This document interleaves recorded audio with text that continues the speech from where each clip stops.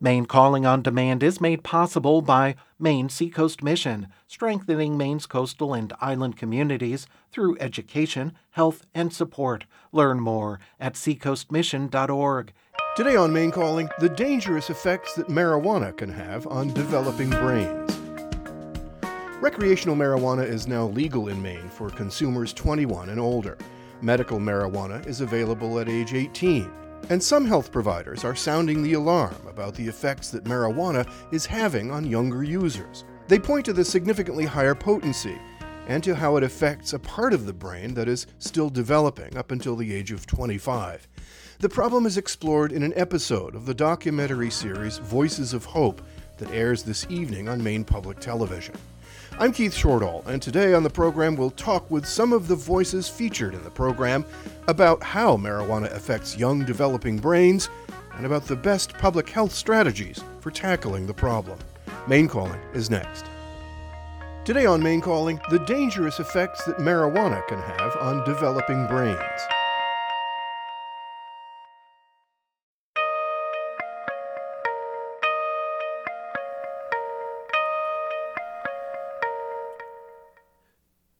I'm Keith Shortall, and this is Maine Calling.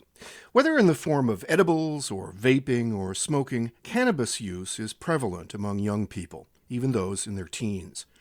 Today we'll find out how harmful cannabis can be to their health and what's being done in schools to address marijuana use among students. Joining me, Dr. Jeffrey Barkan. He practices forensic and clinical psychiatry and is an Associate Chief Medical Officer of Change Healthcare. He's past president of the Maine Medical Association. And Jay Orser. He is 18 years old and a senior at Yarmouth High School. Today's show is linked to a documentary series airing on Maine Public Television called Voices of Hope.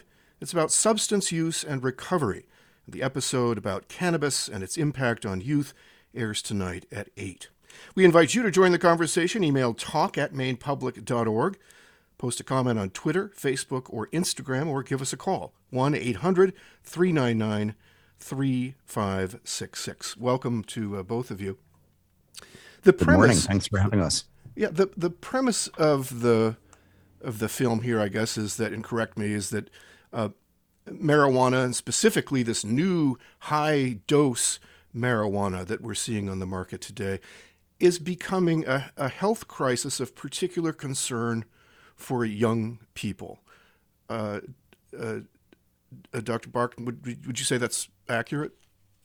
Yes, I think that's a bottom line, the highest level synopsis. And I really want to focus not so much on people who are not in youth, adults. Maine has a thriving cannabis adult market, which is quickly becoming part of our main economy up there with lobsters and blueberries, though the lobsters seem to be going north these days. So we're confronted with this massive social experiment that we live in.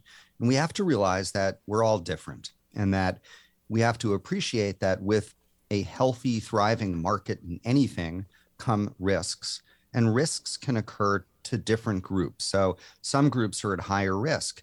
And the concern here is the real risk that is found, not any political or polemic or argumentative tone, but the risk of highly potent THC products, marijuana products, on the development of brains in youth, particularly those under, say, age 25. And we have Jay here, and he can tell his story. But the effects of cannabis, particularly the really strong, high-potency products that are now commonly available, really dangerous in young people, and that's the concern. Would you acknowledge as a healthcare professional that there are benefits to be derived from marijuana for certain people and in certain conditions? I think that the evidence is mixed. There are anecdotal reports, and this is because marijuana has been illegal, and as a result of its being illegal, it hasn't been rigorously studied. Also, marijuana plants themselves contain hundreds of psychoactive chemicals. So when we say, is cannabis helpful? The question is, well, what part of the cannabis plant and in what ratios are helpful? There are some people with certain pain conditions that can benefit from marijuana products, osteoarthritis, particularly pain conditions that haven't responded to other treatments like physical therapy, cognitive behavior therapy, non-steroidal anti-inflammatory drugs, Tylenol, that kind of thing. There are people with AIDS wasting syndrome or cancer chemotherapy-induced nausea that may benefit from cannabis products. But what we've now come into isn't that. We've come into a zone where there is no limitation in the medical marijuana, so-called medical marijuana market. Used to have this concept of qualifying conditions. And that really answers your question, Keith, of, well, what is the role? But over time, as time has moved forward, there is no need when somebody qualifies for medical marijuana to even list a qualifying condition. The film points out that last year, Maine Health's 12 emergency rooms reported more than 5,200 visits for adverse effects of marijuana use. More than a quarter of those involved patients under the age of 18. So that's 50% higher than the year before, 2021. What does that tell us? Does that point directly to the fact that this is not the marijuana of the 1960s or 70s or even 80s? That's exactly correct. So let's sort of unpack that. If you look at the number of people under age 6 who end up going to the hospital because of an edible ingestion, accidental ingestion, between 2017 and 2021, that number went up 1,375%. Okay. Now, of those kids under age 6 getting admitted to the hospital after an ingestion of an edible, 91% of those exposures occurred in their own home.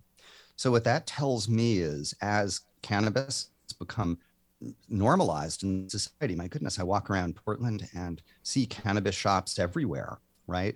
That we're going to see more and more use, and the potency has really, really increased. And it's the increased potency over time that's created this problem, again, particularly in kids.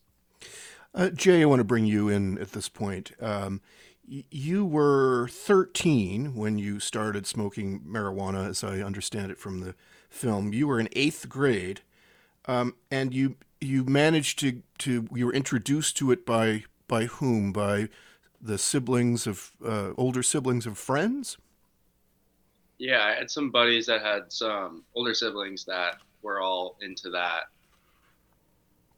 And so just you just started because you were curious, or you thought it was cool, or It was sort of both. It was like, oh, the older kids want to hang out with us. Let's see what they do for fun. And we noticed it was that, and we just kind of dove in and tried it. And after I tried it, I was kind of like, all right, I think I'm going to stick with this. I think this is something I want to keep doing. what was it about it that made you feel that way? What was the feeling that you got or didn't feel?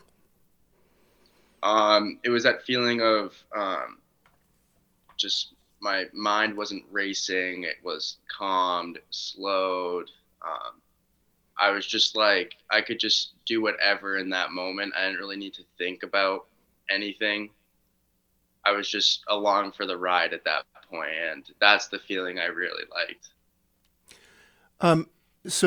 Did it affect your daily life? So, school, your relationships at home. When did you start to notice that things were changing? I started to notice stuff was changing when I wasn't coming home at night. I'd be out all night wanting to just smoke all the time, using it during school, before class, going into class. The only way I could eat is if I smoked marijuana. I relied on it in little things, like even just going out with buddies, like to go shopping. Like we would all get high and then go shopping. It just turned into a daily thing, and any activity that we did just involved us smoking. You were arrested the first time at 16, That is correct. and that didn't deter or change anything in your mind. No, I just kind of saw it as, oh, I'm 16, like it's whatever. I'm young, like I'll learn from it, whatever. I can come back from it. I can keep doing all this stuff. And so, what would you say is the turning point? The turning point was definitely when this year, August 12th of 2022 when I got arrested for OUI. That definitely changed my mindset about a lot of things. And so what did you do? Did you decide on your own that you were going to stop, or did you need help? I needed a lot of help. I wasn't ready to change what I was doing. My plan was, oh, I got an OUI, whatever. Like, I can keep using. Like, this is no big deal. I'm 18. Like, I'm young. Doesn't matter. It'll all just get wiped anyways. Because all the other charges I've had have gotten wiped. So I just kind of saw it as, oh, like, I can keep doing everything I've been doing. So then who intervened? How did you finally get to where you are now? It was actually my mother that intervened. She noticed, she picked me up from the police station that night at 1:30 a.m., brought me home. I slept all night, woke up still high and hungover, and she noticed that I wasn't wearing a long sleeve shirt for the first time, because I've been wearing a long sleeve shirt for like 4 months straight, like different, all these occasions. She noticed my arms, and I have been trying to take my life for a little bit now, and she had noticed my arms were cut open. And so she got me on the phone with the suicide hotline. I didn't want to talk to them. I finally was like, all right, fine, I'll talk to them. And that was the first step that really got me to change my mindset on a lot of things, was that one phone call. And how are you doing now? I'm doing fantastic, actually, amazing. I'm working with Voices of Hope, which has definitely been a very good experience for me. It's helped me a lot in my mental state and getting me out and sharing this information with people that definitely could use some help. Well, thank you for sharing it. It's so much more compelling to hear personal experiences, as difficult as they are. But you're doing society a great favor in sharing your story. I want to turn now to David Packham, who is the executive producer of Voices of Hope, The Rugged Road to Recovery. Welcome to the program. Yes, thank you for having me. So you've joined us at a point in the conversation here with Jay, who's featured in the film. Let's talk about how you became involved. You have your own personal story about why you felt it's important to raise awareness about the issue of substance abuse in general, and in this case among young people. Well, my son is an alcoholic, and he's in 4 years of recovery. It's a great story. We couldn't really help him much with his recovery, but we wanted to learn more about addiction in general. And the more we learned, the more we needed to find a way to communicate that to other people, and especially young people. We know that addiction is an adolescent onset disease. So all addiction for profit businesses, and I include marijuana in that one, target kids. There's no ifs, ands, or buts about it. They have no business. They have no sustainable business without addicting teens and young adults. That's just the deal.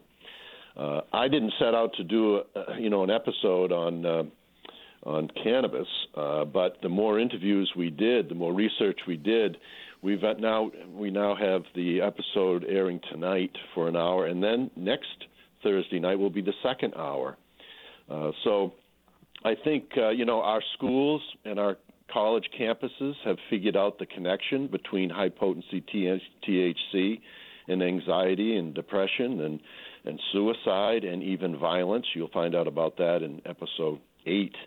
But the other amazing things, there's so many myths about marijuana. One of the amazing things is that Nora Volkoff, someone that Dr. Barkin knows well, National Institute of Drug Abuse, they recently published a study that said that marijuana in its current dosages is twice as addictive for teens than opioids.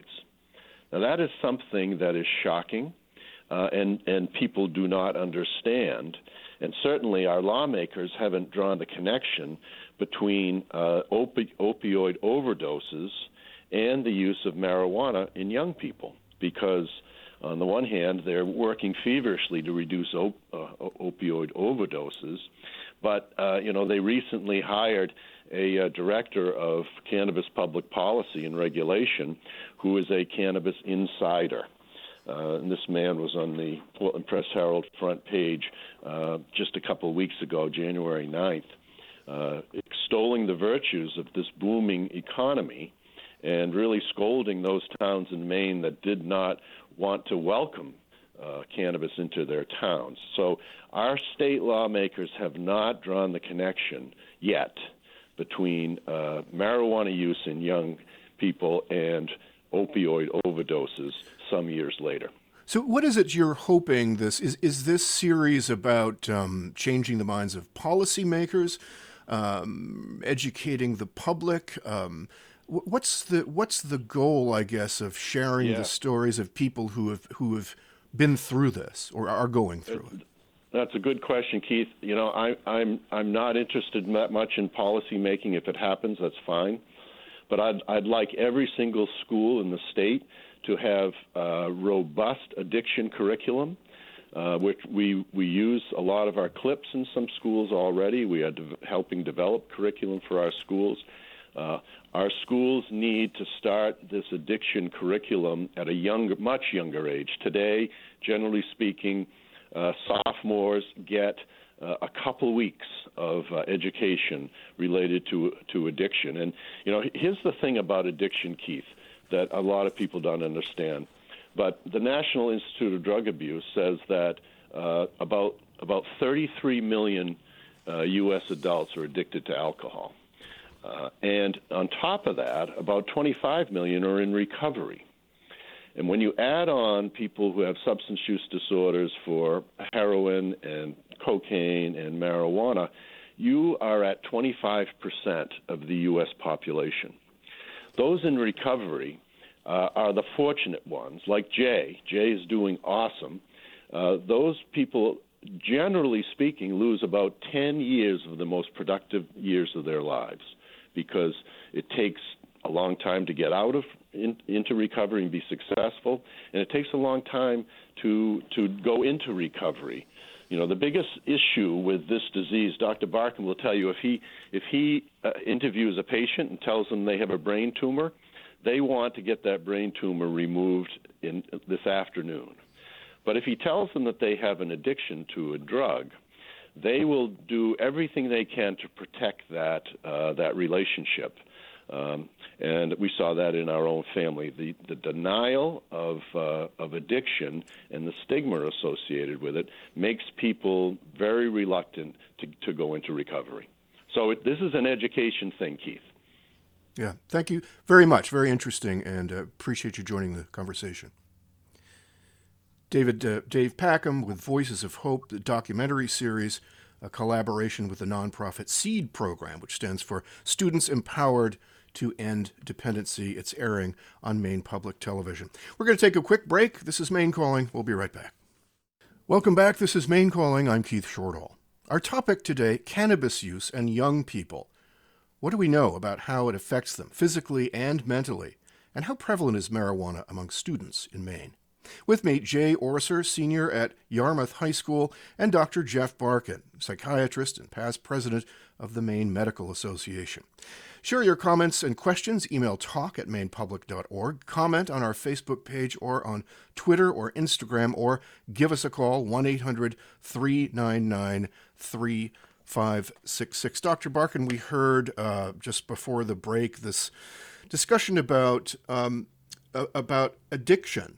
And there's a popular maybe sentiment, and maybe this is because of people of my age who lived through the 60s and 70s, that, oh, well, there are all these other drugs that are very addictive, but gee, marijuana at least is it's the least dangerous.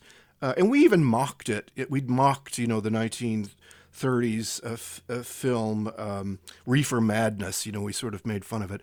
But with this new type of marijuana, this new high potent type of marijuana, addiction is an issue. Addiction is very much an issue. The newer strains, and the new strains are really potent. I'm a product. I grew up in the 60s and 70s, and people in those days had access to cannabis that had 2 to 3% THC by weight. Okay, so if you had a gram of pot, only 2 to 3% of it by weight had THC. Now, fast forward to today. Now, you go into a cannabis store and they'll show the potency, and it can range from 18, 20, 30% THC by weight.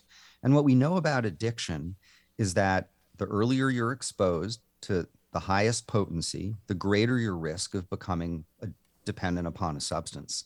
And that's really what Jay's story illustrates so nicely. What we also know is if we're willing to accept that over time, the potency, the amount of the psychoactive ingredient tetrahydrocannabinol, THC, in cannabis has gone way up, exponentially up. So too have harms. So, for example, if you ask what percent of cases of psychosis and schizophrenia are attributed to cannabis, back in, say, the 70s, it was about 2%. So when the potency was low, the percent of psychotic-related cannabis admissions was low.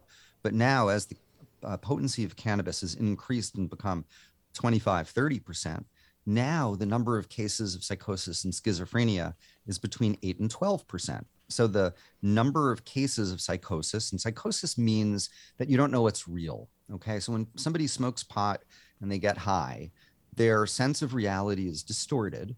There is a subset of people, a group of people, who develop an inability to tell what's real. Maybe they become paranoid and panicky. Maybe they hear voices or even see things. It's really scary. But the scary thing is, if those symptoms continue on for months, that by definition becomes a disorder called schizophrenia. And schizophrenia is a long-term disorder, and it really, really damages people's lives. So when we know that there is a risk factor for a subgroup of young people, we just want to bring attention, understanding that there's a thriving cannabis market in Maine. The other thing that's come up now that cannabis is legal and has been studied is the effect of cannabis on intelligence. So, and no offense, Jay, to you, because you stopped using and you've been clean and sober. But if you look at heavy users of cannabis, again, in youth, high school, you see a 8-point average drop in IQ. Now, I don't know about, I bet everybody on this show, on this panel, kind of likes their IQ and probably isn't going to want to have something that's going to shave points off. But, you know, I'm a doctor and I learned during COVID not to tell people what to do, because if you tell people what to do, they'll do the opposite. I'm also the proud dad of grown kids, and I learned that. But what I will say is we've got to understand the harms, and high potency cannabis in use is associated with an 8-point loss of IQ, an ever increasing rate of conversion to psychosis, which can become schizophrenia. For some, an escalation into harder drugs. And it's really important for us to understand that this is a real effect in youth. It's not some polemic. It's not a doctor wagging his finger and shaking his head. That's not it at all. We all have to make good, responsible decisions based upon the best possible evidence. And explain what's happening there. The THC is affecting a part of the brain that's still in development, is continuing to develop until the age of 25. And it just so happens that that part of the brain also has a higher number of receptors for THC. Can you explain what's happening? Sure. The parts of the brain, and Jay really illustrated this when he talked about not really understanding the consequences of his drug use, not really taking into account the future, not being able to plan. And those sorts of strategies are pretty much missing in youth, particularly young males. And that's why us guys, when we're young, our car auto insurance rates are so high. And then when we hit age 25, those auto insurance rates go down. And that's because the part of the brain, the frontal lobe that does judgment, that's able to plan and sequence, make logical thoughts, plan for the future, it takes that much time to develop in guys to about age 25. And it turns out that THC, one of many psychoactive molecules in cannabis, binds to receptors in the frontal lobe, and that's the part of the brain. If you put your finger on your forehead, what's right underneath that is your frontal lobe. And that's the part of the brain that does judgment, planning, the ability to do a game, a board game, 20 questions, reason. And that part of the brain is in essence getting hyperstimulated when THC binds to its receptors, making it more difficult for the normal networks that get established in learning to occur. And as a result, you end up with a loss of intellect, largely related to deficits in learning and parts of the brain that are able to lay down new memories, as well as judgment. And then the emergence in some people, kids who are at risk, of these psychotic symptoms that we just discussed. I want to bring in now Bill Messer. He's a substance use counselor at Scarborough High School. Bill Messer, welcome. Hi, welcome. Thank you for having me. So what are you seeing? You've heard the conversation here about some personal experiences and about the general risks. What are you seeing among students in terms of cannabis use? Well, the cannabis use is some of the residual effects of, I think, kind of a macro or a systemic issue in the state where I would say over the last few years, support systems, whether it's residential, outpatient, case management services, it's been hard for families and kids in general to really receive the services they need. So with the combination of the rise of drugs, overdoses, at-risk behaviors, limited community-based resources, the whole growing mental health concern, schools are now, they're in place of having to adapt, having to review and assess the kids' well-being, not just how to work with students educationally, but how do you treat and work with the whole individual student. And that's been a big, large, I think, cultural change for many schools in the state. How do you work with kids that are dealing with this addiction? And so, Dr. Beckham had talked about the neurological effects and the short-term, long-term effects of the brain and the development. And what we need to do as educators, how do we connect with kids and teach them and work with families? So, some of the things Scarborough High School is doing, they've taken more of an aggressive stance on looking at the mental health issues of our school and taking data that's been derived from recent surveys over the last couple of years to really come together and implement different positions to help, the student population. So they've hired me as a new drug counselor. They've hired 4 other clinicians to work with kids, and from that, we've got an Alateen group that's going to be starting after February break, working with kids that are connected with family addiction. We have different Voices of Hope services in a classroom that we have run by Mary Record, that she teaches and works with kids with, addictions and mental health issues. And just our core curriculum has to change as well. Yeah, do you have to get, I'm just curious if you have to, Jay mentioned earlier he was reluctant to seek help because he was afraid he was going to be in trouble. Is that part of the challenge here? You've got, authority figures in a school, but you're trying to convince these kids who might have multiple issues to trust you and to trust that you're not going to, turn them in or get them in trouble for things that they're doing? Yeah, that's usually a common question when we meet with kids is what is the confidentiality? How much can I disclose? How can I trust you? And, working with kids over the years, one of the first questions they'll ask me or another counselor, what's your position? What's your personal experience with addiction? And I often respond, well, how's my answer going to influence you? And from there, it's all about connection. Kids want to see some connection with the counselor of how do you see them? How do you view them? How are they going to be judged? So for kids to be able to even sit down and have a conversation with an adult, a stranger in a lot of cases, it's a big step. And I think that level of engagement, how clinicians and providers connect with kids is paramount in them being able to trust and talking about their addiction.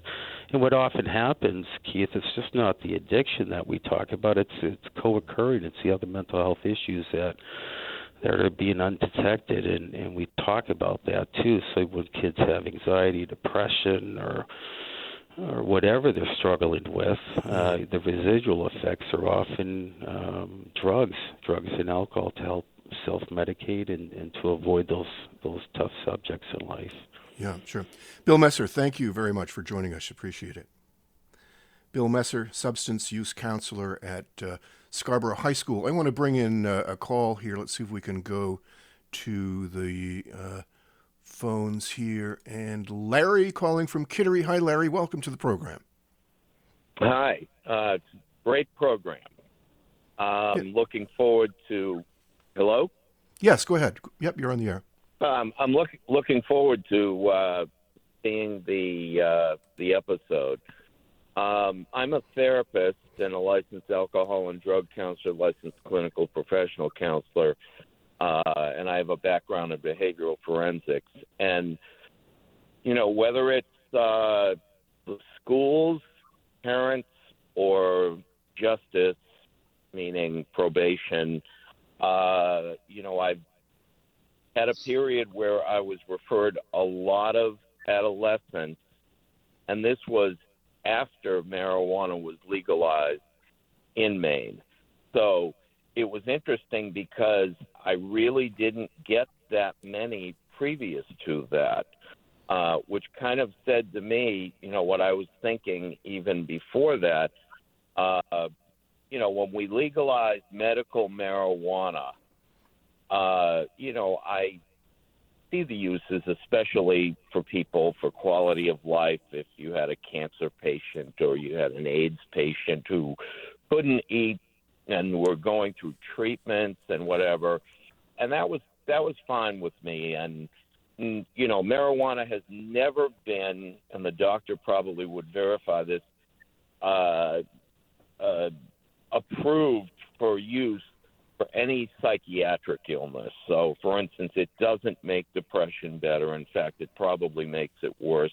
Doesn't make anxiety better. I mean, I've had lots of patients who have told me after use for a period of time they get paranoid and more anxious. So I was very upset when the state of Maine went along and went in the back door with the medical, and then all of a sudden went to recreational. And I'm thinking, well, what happened? I thought it was a medicine.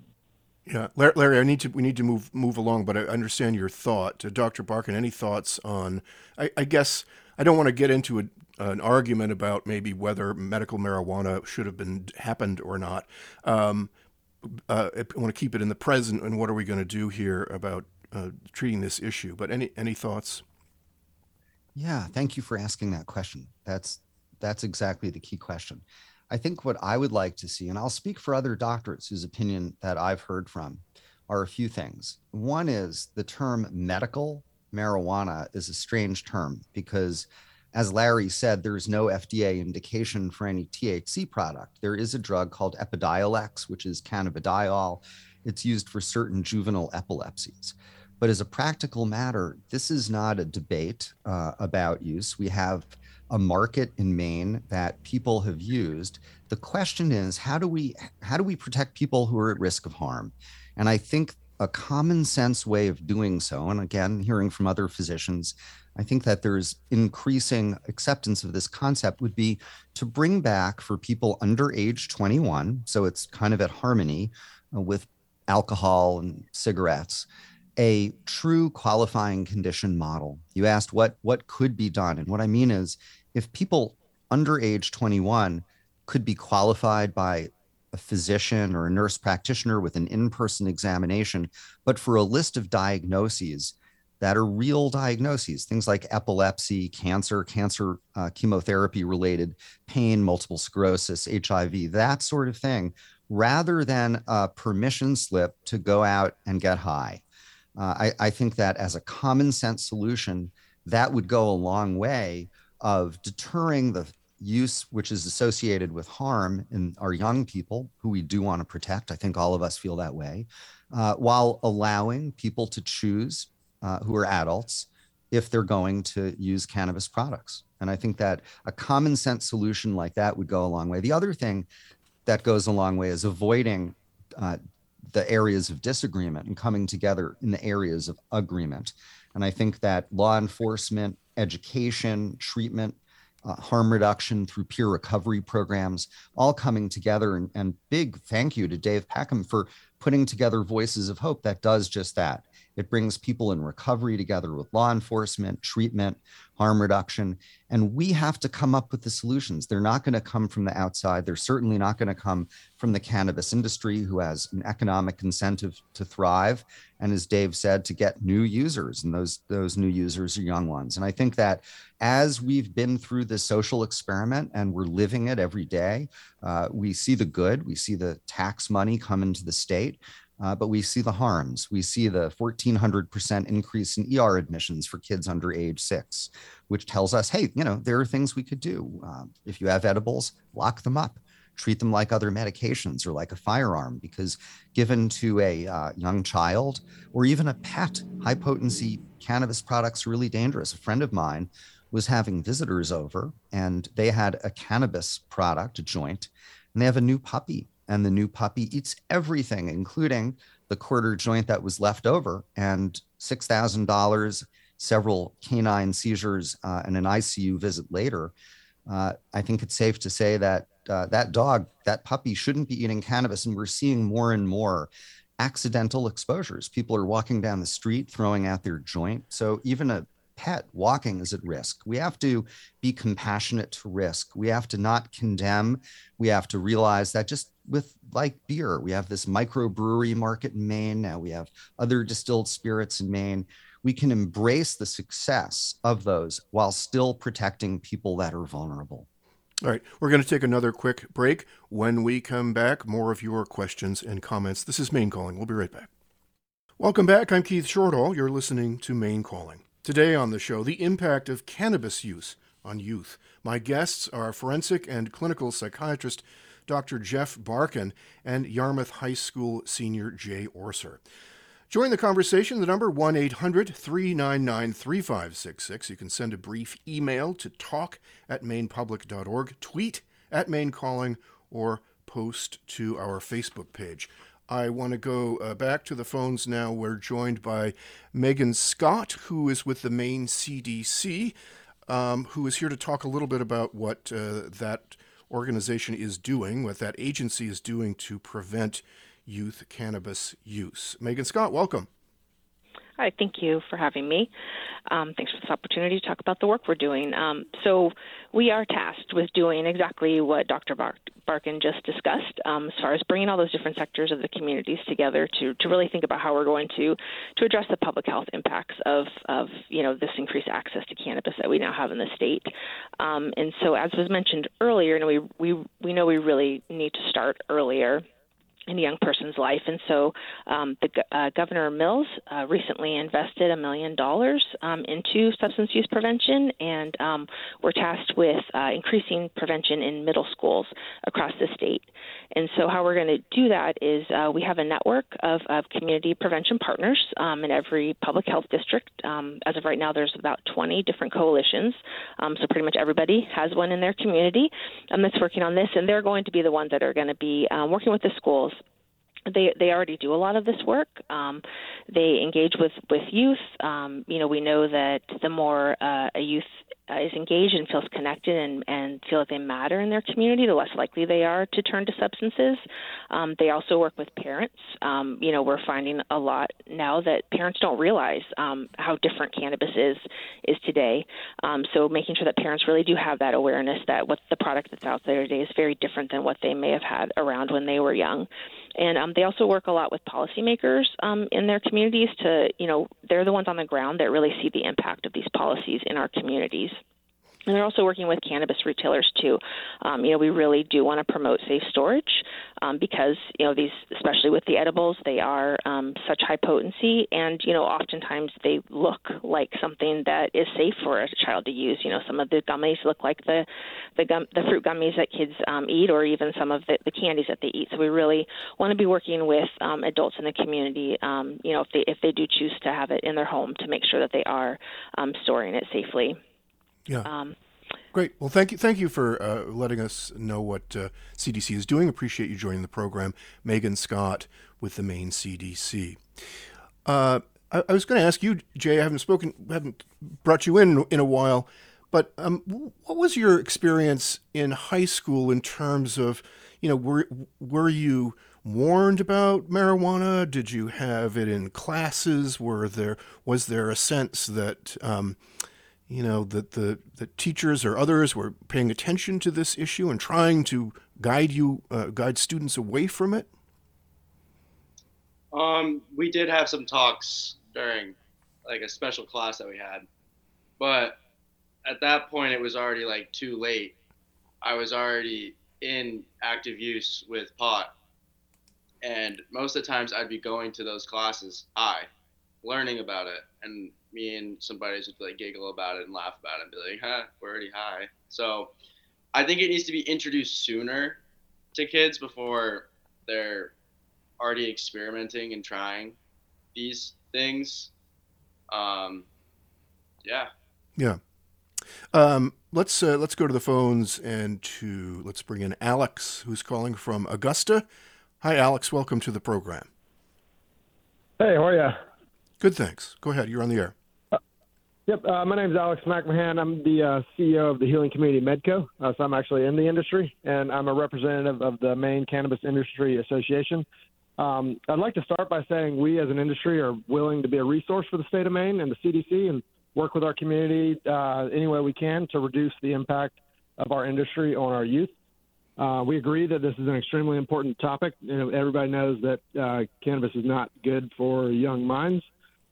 Fortunately, a lot of data from Colorado and other cannabis legal states, including data from the U.S. CDC, shows that youth use reduces with regulated markets, essentially taking the reins away from the illicit market and putting them in the hands of licensed business owners who are checking IDs 100% of the time. Turns out works. We've actually, from the longest running studies from the U.S. CDC, we've noticed that youth use actually declines, as well as the percentage of teens saying that cannabis is easy to get declines. So let me just jump in and ask you, what sorts of steps would the industry be willing to take? Is there a discussion about that? Because there have been the accusations that the industry wants younger users. That's how they develop a market. But what would you be willing to do? Yeah, so we absolutely don't want younger users. That's definitely false. We do have active, ongoing conversations about this all the time. So really, our packaging requirements are about as strict as they could possibly be. All cannabis that's sold in the clear market here in Maine has to leave all stores in child-resistant packaging, and so that is already in place. There's really nothing we could do with packaging that's going to further prevent access that we're not already doing. I really think that the biggest thing that we could do to improve is by educating the public on the proper ways to store cannabis. The reality is youth aren't accessing cannabis through the industry. They're accessing it through parents or siblings, whether intentionally or through just lackluster storage methods. So really, cannabis should be stored the same way as anything you would want to keep away from your kids. So locking it up in your liquor cabinet, locking it up in your medicine cabinet, locking it up same way you would lock up firearms or your prescription medication. So really, we as an industry think that the best solution to this issue is to further educate the public that, hey, you shouldn't leave your gummies just sitting out on the coffee table. You should put them, treat it the way you would, like I said, a bottle of prescription pills. Yeah. We do. Yep. Yeah, I appreciate your input, and I wanted to take the call because I wanted to hear a voice from there, and I appreciate that. But I just want to move along here because we don't have a lot of time left. Dr. Barkan, any response, first of all, before I go to our next call? Well, I love the fact that we agree on the importance of safe storage and that preventing diversion to the youth is really, really important. I guess the question I would have, and I don't know if we have Mr. McMahon on the phone still, but would the industry be on board with legislation that would bring back sort of strict medical qualifying conditions for people under age 21 who would need to be seen face to face, not just over the internet for a med card, and have a true underlying medical condition, cancer, HIV. Yeah, sorry, he's not on the line, so we won't be able to hear that. But it's a good It's a good topic for a future show. I do want to bring in Mark now, who is calling from Auburn. Hi, Mark. Welcome to the program. Hey, good morning, y'all. Can you hear me? Yes, go on. You're on the air. Go ahead. Great. Yeah. So this is Mark Barnett, and I'm actually the executive director of the Maine Craft Cannabis Association. I'm also a medical retail store, caregiver store owner myself. And so I'm glad that you asked that question. I'm glad that we're having this conversation. I did also just want to, I had a question, and I haven't really heard more kind of details about exactly, what types of products are getting into kids' hands, particularly through the school system. I think Alex's, the previous caller's point about the types of cannabis or the ways that people are accessing them is a good one, but I also want to maybe ask a question about the availability of these products that are coming in not even from parents or older siblings, and certainly not through the regulated markets, but online and through the mail. And so I just wonder, as someone who's in classrooms or dealing with people who are in classrooms, what kinds of products are you really seeing? I have a parent who's an educator, and to them, it's all disposable vape products, which are literally ordered online and then sold peer-to-peer. So I'm just curious whether that's something that you see in the schools, and how do we deal with that? Coming after the industry or coming after the certification isn't really going to address that problem. Dr. Barkan? Well, I would ask Jay that, because he's in high school. What is the source? My understanding from the program that we did from Mary Record, who really runs the program at Scarborough High, is that it, in fact, is vaping, but flower is readily available both on the legal and illegal market. But let's ask Jay. Yeah, there are places you can go online to just get these items. And it's way easier to do that when you're underage, because that person's not seeing your ID. They're not seeing you face to face. So it's easier for kids just to go online and order it, or have that person that is of age, whatever age that is, of age, to go to that place and pick it up for you and then distribute it. Right. So again, kind of like beer, right? That was always what was done, is the older kids would get the younger kids in middle school beer, or, the underclassmen. So it sounds like it's kind of the exact same dynamic, but without the understanding of the real harms associated, that there is some difference between, 84% THC vape and a beer, correct? Yeah, there's a big difference between it. Yeah, it's just so much. It's just so easier for kids nowadays to have that older person as a resource, and the people that are selling it to that person, they don't know the real reason.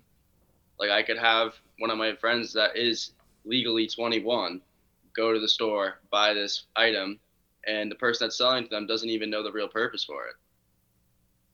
Right. So how would you discourage that? I mean, like, if you're interacting with your friends in high school in Yarmouth, how would you address that? I mean, bearing in mind that that's a real opening. I don't really know how I would address it, because I know I can't tell them what to do. They have to make their own choices for them, just how I made my own choices for me, just like I got sober. But still, I still hang out with them, even though I know they're not doing the right thing. I just choose to not participate in those choices that they are doing. Do they not? Do they listen to you, or do you get a sense that maybe you might have an influence on them, given your own experience? I have definitely broken through to a few of them. There are some that don't talk to me anymore, because they see that I'm not using with them anymore.